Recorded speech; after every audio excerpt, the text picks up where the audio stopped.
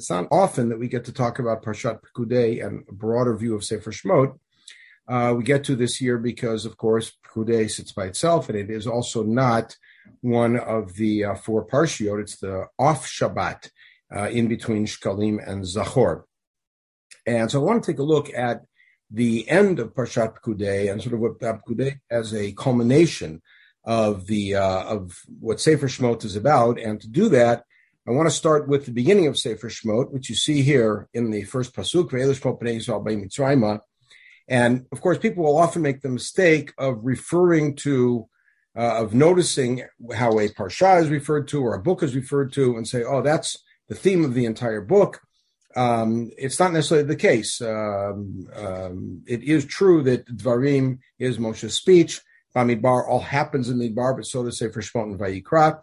And therefore, Chachamim actually had different names for the books.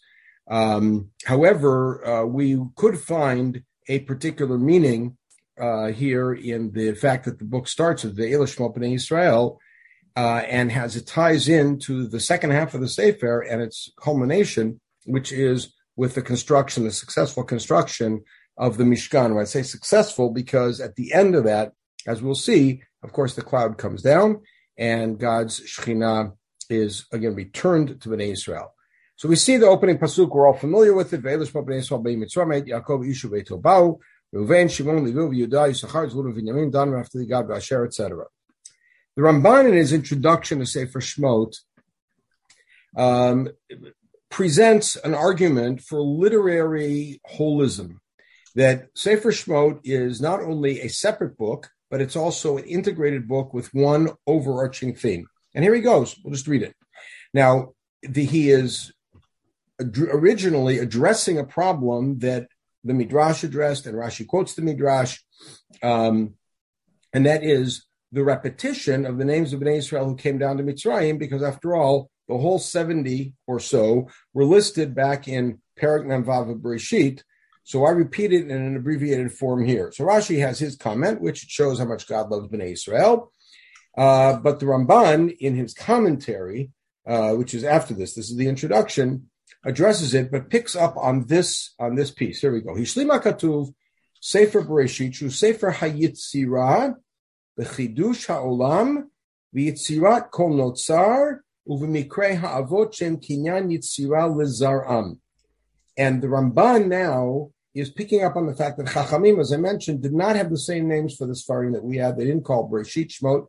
They refer to the first book once in a while, whenever they referred to it, as Sefer Yitzirah.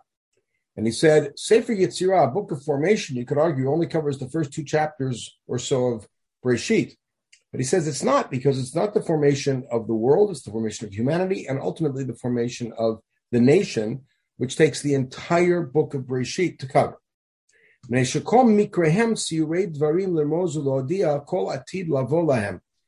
principle that the Ramban reverts to continually, starting from almost the beginning of Bereshit, certainly in Perek Yud Bet, and on, saying that what the Avot do, establish patterns for the future history of Am Yisrael. It's not just Maaseh Avot Siman Labanim in the sense that we can learn from them, but rather they blaze trails for us.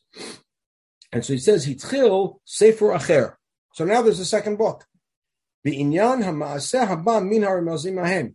And as he said, the second book, we're calling it Shemot, is really the action of the potential of Bereshit. Bereshit established patterns, and now Shemot's going to be the realization of those patterns. V'nitached Sefer Ve'elesh Shemot b'inyan ha'galut ha'rishon ha'nigzar b'ferush. So Shemot starts out, and the first 9 chapters or 10 chapters of it focus on the galut, which was decreed in Bereshit, u'v'geula mimenu, and the redemption from it. Now, you would think, if that's the case, that Sefer Shemot, if it was about galut v'geula, would end at Shirat Hayam, maybe at Har Sinai. So Mishkan becomes a little bit of a problem. He says that's why the text goes back and recounts who came down, and to say the total was 70, and then quickly zips ahead to the current era.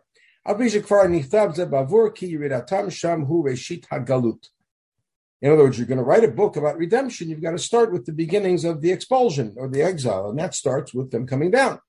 And this is the key point. Hayom shuvam el mikomam vel ma'alat avotam yashuvu. So the Ramban here argues that Geulah is not what you think it is. Geulah is not just, I'm in a mess and now I get out of it. Geulah is to be restored to your formerly pristine position, your formerly noble position. And he gets this really from the word Geulah as it's used in its most frequent usage in Chumash, which is Geulat Karka and Geulat Avadim, in which somebody who was a family member had to sell land. It's your job as a cousin, as an uncle, etc., to go in and buy the land so it can be redeemed back to the family. In other words, returns to where it's supposed to be. If somebody sells himself into slavery, you have a responsibility, if possible, to redeem him so he can become, again, a free man and not a slave. And the same way, here we go, Shiatzum Mitzrayim, Avabi Shiatzumi Beit Avadim. So even though we left slavery, Adayin Yechashvu Golim, we're still in exile. Ki Ayu Be'eretz Olahem, we were in a foreign land, Nivochim Bamidbar, lost in the desert. Uchshabal Har Sinai, so you would think that's the point. V'asu Mishkan, they made the Mishkan. V'shav HaKadosh Baruch Hu v'yishra Shechinato b'neihem. That's the point. HaKadosh Baruch Hu returned and put his Shechina back among them. Az shavu malot avotam. Then they returned to the noble position of their ancestors. Sheyasod Eloha alei alehem. God's presence was over their tents. V'emheim hamerkava. He says the merkava, which we read about in the beginning of Yechezkel, which is the chariot of the Shechina, that's the avot.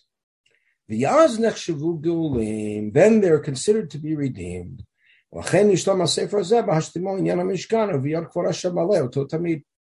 says that's why Shmot doesn't end at Kriyat Yam Suf, doesn't end with Makap HaChorot, doesn't end at Kriyat Yam Suf, doesn't end even at Aseret HaDibrot and then the Gilui at Har Sinai, but rather when the Shekhinah comes and rests fully among them. And to add on to what I said last week, that the full tshuva and the full kapara, the full mechila for cheta ego, when Hashem's presence rests among us, is the geula. One more point to make before we start looking at Parshat Pekudei.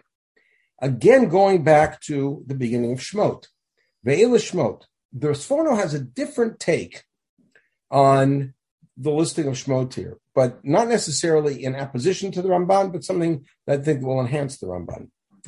He says, Ve'ela Shmot, and remember, in Bereshit, we listed 66 names, plus 3 more, 69 names, plus Yaakov, 70, or 70 is Yocheved, or however you want to count 70. But we listed all the names, children, some grandchildren, Ve'ela Shmot, some great-grandchildren, Ve'ela Shmot, Eila Haniz Karim B'chan, but in the beginning of Shmot, all we have is Yaakov's direct sons, that's it. Eila Haniz Karim Kan Hayu Ru'im Livadam B'Shem. These ones are worthy to speak of by the name, to mention their name. Each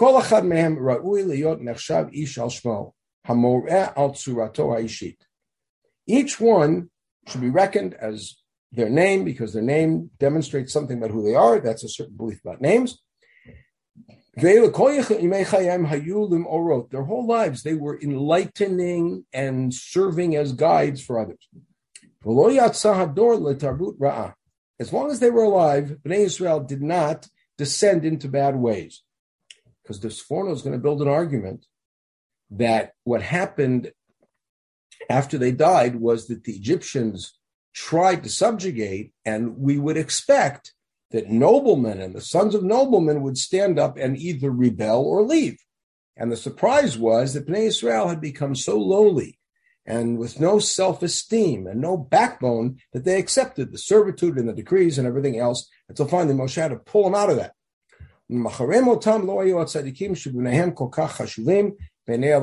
The people afterwards were not considered to be so important, and therefore their names aren't mentioned. That's where the Sforno goes. So I want to pick that up and take us first to the end of Pekudei, and I'll talk about a theme that takes place in the whole Mishkan environment and what's happening. The last chapter, which is going to be very festive, this Shabbat. The last chapter of Bereshit is the death of Yaakov, the burial of Yaakov, Then the brothers are afraid. The last chapter of Vayikra is after the Tochacha, a chapter about Charamim and other Hektesh, very legalistic. The last chapter of Bamidbar is the complaint of Bnei Yosef about Benot Slavchad and what's going to happen there. And the last chapter of Dvarim is the death of Moshe. But the last chapter of Shemot is celebratory. It should be sung by a choir. It's beautiful. Vaydaber Adonai Moshe lemor b'yom hachodesh harishon b'chad lachodesh takim et mishkan ohel moed. So after this long winter, at some point, Hashem says to Moshe, on the first day of the first month, meaning almost a year since you got out of Mitzrayim, set up the Mishkan, which from the perspective of what I suggested last week is the confirmation of Hashem accepting our tshuva. And then in detail, I'm not going to read it, but in detail, he goes to put this over here and put this over there and put the menorah here and set up the candles and put the table, the shulchan here and set up the bread, etc. Set everything up, right? And what happens? In Pasuk Yod Zayin, Vahi b'chodesh harishon b'shana hasheni b'chad b'chodesh hukam hamishkan. And then there's a description of everything coming in. We zip down to the end. Vayechas ha'anan et ohel moed. The cloud covered the tent. And God's glory filled the Mishkan. So there's a cloud on top and God's glory, whatever that may be. Moshe could not go in because of that. This reminds us, of course, of the top of Har Sinai. Moshe goes up to the top and has to wait outside for 6 days, and then Hashem calls him in. And now we get a historic perspective. When the cloud would lift up, Bnei Yisrael would travel. All their travel. So this is now retrospective from year 40. And if the cloud would not lift up, they would stay put. Okay. And here's the chazak. The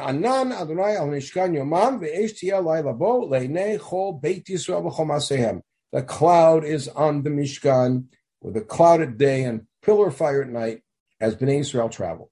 And that's the end of Sefer Shemot. That's the chazak v'nit chazek. And it's a gorgeous, exciting pasuk. Trumpets in major blaring. It's great. But we got to connect some dots here. How do we get from Shemot Bnei Yisrael that ultimately descend to this august point? And how are these things connected?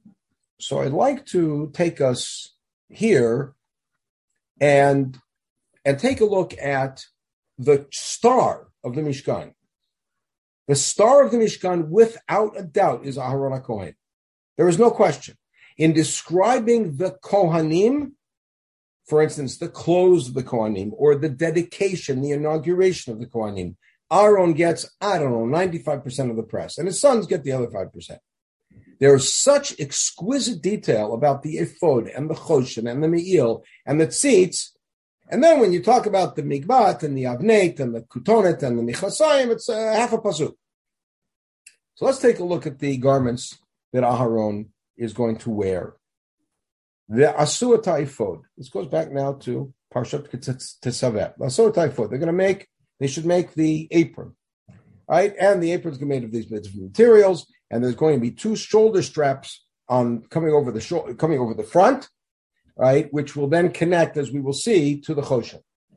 There's going to be 2 avnei shoam, 2 precious stones, one on each shoulder. Meaning you have a strap coming from the back. The ephod is worn on the back, and the strap comes over. In fact, I even supplied a little picture that we have here. I'm not sure how accurate it is, but it gives you a sense. The ephod is here on the back. And so you have the ephod, and then there's straps that come to the front, and you're going to put 2 stones, one on each shoulder. Ufitachta alehem shmot bnei Yisrael. What are you going to carve into those stones? The names of Bnei Yisrael. Shishan mishmotam 11 achat. 6 names on one stone. B'shmot ha'isha notarim 11 hashenit. Kit told dotam, and they're supposed to be listed in birth order. I'm going to show you the Rambam sheet of this. You'll see the birth order is a little odd. That's the method by which you do it. Al Shemot Bnei Yisrael. So suddenly we see Shemot Bnei Yisrael repeated several times as being a significant marker in the ephod or the kitfot ephod. Okay, and now Sometime, Pasuk Yod-Bet, sometime Shtei Avanim al Kitvot Ephod, Avnei Zikaron Livnei Yisrael. These are stones of commemoration. And Aaron will carry the names of Bnei Yisrael before Hashem as a commemoration. Commemoration of what? Unclear. To remind God, as it were, however you explain it theologically, about the sons of Yaakov and how great they are, unclear. And the next thing is Mishpatzot Zahav, that's part of the arrangement. And then Vasita Choshen Mishpat. And now the Choshen. What's the Choshen supposed to be? So we get the material, we get the side, we find out that there's 12 stones on it, and there's 4 rows, and we're told it's in each row, 3 stones in each row. And then Pasuk Chafalef, Va'avanim Tiyana al Shmot Bnei Yisrael Shtem Esrei al Shmotam. The stones are also Shmot Bnei Yisrael, but now it's not 2 stones, it's 12 stones. Ish al Shmot Tiyana L'Shnei Asar Shabbat. All right, and then description of the Choshen. And at the end of the Choshen, what are we told? V'nasaron et Shemot Bnei Yisrael. Aharon is going to carry the names of Bnei Yisrael, Choshen Mishpat, Kodesh. When he walks into the Mikdash, he has to wear the Choshen Mishpat, which is going to have the names of Bnei Yisrael. The Zikaron Lifnei Adonai Tamid. It should always be a commemoration before God. Aaron will be wearing this entire garment. Notice, Shmot Bnei Yisrael and Mishpat Bnei Yisrael on his heart in front of Hashem at all times. And then we're told about the Me'il, and afterwards we're told about the Tzitz. Now the Tzitz also has writing on it. Tzitz is the gold strip that goes on top of Aaron's head. And what does it say there? 2 words, Kodesh Ladonai. And again, V'nasa Aaron et Avona Kodashim. Aaron will carry, but now he's not carrying the names, he's carrying the sins of Kodashim, meaning if somebody brought a Korban and they were Tameh, that it makes the Korban accepted. What is it that we have here? So if you look at the Kohen, look at Aaron HaKohen, picture him. Matter of fact, picture him right here. There you go. You take a look at this. You see, looking at his chest, you see the names of 12 Bnei Yisrael. The truth is, this is inaccurate because there's other stones which include Avram, Yitzchak, and Yaakov, and below Shiftei Yah, so that every letter is there because of the Urim B'Tumim. And then the stones on the Kitvot HaEphod with 6 names here and 6 names there. And on top, Kodesh Lashem. Right? That's the Kohen. Is there anything on the chain connecting the 2 pieces together? No. Okay. No. So, parenthetically, this is the Rambam's theory, and I put the Rambam's text here. This is the Rambam's theory about the 2 Kitvot HaEphod. Reuven, Shimon, Levi, Yehuda. See it? Yisachar, Zvulun. So we're going first Leah's kids, even though not birth order. Then Naphtali, Dan, which is out of order. Gad, Asher, and then notice this, Yehosef and Binyamin. Because there's some Masorah to have the same amount of letters on each side. And this way, by switching Naphtali and Dan and adding the Hey to Yosef, which is Tehillim, Edut Yosef, you get 25 on each side. Okay. But I want to look this more experientially. I'll tell you a quick story. And with that, hopefully bring this all together. I did this a number of times at camp. I have a group, especially if like the division head or the counselor would say, having a problem, kids are fighting in my bunk, they're not getting along. I said, okay, great. Went outside at night. And we stood in a circle, and I put a pile of rocks in the circle, in the middle of the circle. And I said, okay, everybody, I want you to turn around facing outward. Okay? And they're all facing outward in a circle. Nobody's touching anybody. And I said, how are we connected? He said, we're not connected at all. I said, okay, everybody hold hands. So they all held hands, right? The madrich, the chanichin, the boys, everybody all hold hands. I said, okay, how are we connected? Well, we're holding hands. I said, what are we looking at? Well, everybody's looking at something else. I said, okay, drop hands, turn around, pick up hands again. I said, okay, now what do we got? So now we're looking at each other. Okay, very good. Now I want you to do something else. I want you to now look at the stones in the middle. The stones are meaningless. Look at the stones in the middle. I said, what just happened to the group? And invariably, there'll be a couple more intuitive kids, and make sure the Madrichim didn't answer, who would say, we're all focused on one thing. Instead of each person being focused on something else, we're all focused on one thing. And then I would talk to them about the need for commonality of purpose, of understanding that when we're in a bunk together for 4 weeks at camp, we have a purpose, that something we got to accomplish. We've got to bond. We've got to have a good time. We've got to make sure everybody's included. All that stuff. Once we have commonality of purpose, we can work together a lot better. I said, okay, but commonality of purpose is still a pile of rocks. Everybody look up. And there was a beautiful moon that night, or at camp, a lot of stars. So look up. Now what are we doing? Oh, now we're all looking to something much higher. And that was the goal of the exercise, to get them to see, first of all, we have to hold hands. We have to realize we're in a circle together. We have to realize we need each other. And then we have to have commonality of purpose. And then we got to make sure that purpose is an elevated purpose, not just a pile of stones. Look at Aharon. What you first see is the names of Bnei Israel separated, separate stones, 4 rows of 3 each. You look up, and what do you see? 2 stones with all 12 names in birth order, recognizing that one is older than the other, but they're all on these 2 stones. And you don't have the first 6 on one stone, the next 6 on the other stone. They go across.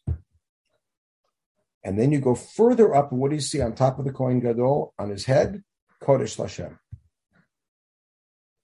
So when Aharon HaKohen comes into the Mikdash, he is representing, as it were, 3 modes of Bnei Israel's communal existence. One is separation, tribal living. We're all doing our own thing. And that could lead, of course, to civil war, as we saw in Shoftim Yutet, Chaf. Shoftim Yutet.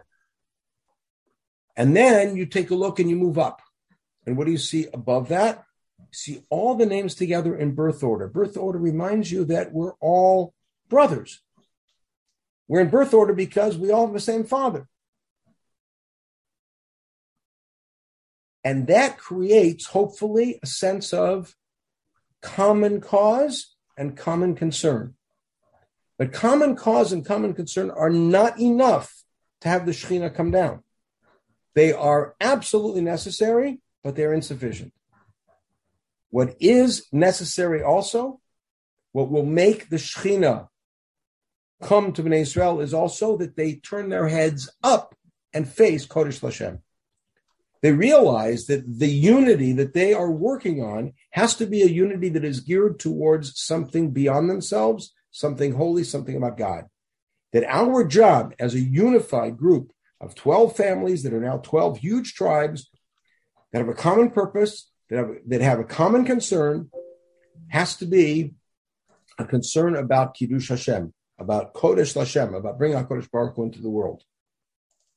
And as a result of that, Aharon then comes and he brings all of this Lifnei Hashem. Notice, he brings the names of Bnei Israel on the Choshen, he brings the name of Bnei Israel, and that's the Zikaron. And then when he has the Kodesh Lashem, he can be Nosei Tavon HaKodashim. Now the sins can be forgiven, because now the family together is all looking heavenwards. Sefer Shmot, although it is called Sefer HaGeula by Chachamim, just like Vayikra is called Torah Kohanim, but nonetheless, and some actually call it Chumash HaSheni, as the Ramban mentions here, and Siv also talks about it. But Shmot is aptly named because it begins with the recitation of the Shmot and how those Shmot fall away, how they descend and they forget who they are. They forget who their father is. They forget their past. They forget their nobility. I'm picking up on the theme of the Sforno. And it takes Moshe to pull them out. And they continue to kvetch and they continue to complain because they can't get out of the small-mindedness of the lack of self-esteem. And even when they come to Har Sinai, they can't get past it, and that's the Egel. And then finally, it's after the threat post the Egel that they suddenly realize what they've got to do, and they pull it together. And then we've got all of these appurtenances on Aharon representing not only the unity of Bnei Israel and the community of Bnei Israel, but the holy community of Bnei Israel, whose ultimate goal is to look up and create a Kiddush Hashem by remembering that on top of all the names is Kodesh Hashem. And so the Shemot Bnei Israel is a theme that courses from the beginning to the very end of the Sefer. And with that, I guess it'd be appropriate to say, Chazak, Chazak, V'nit Chazek.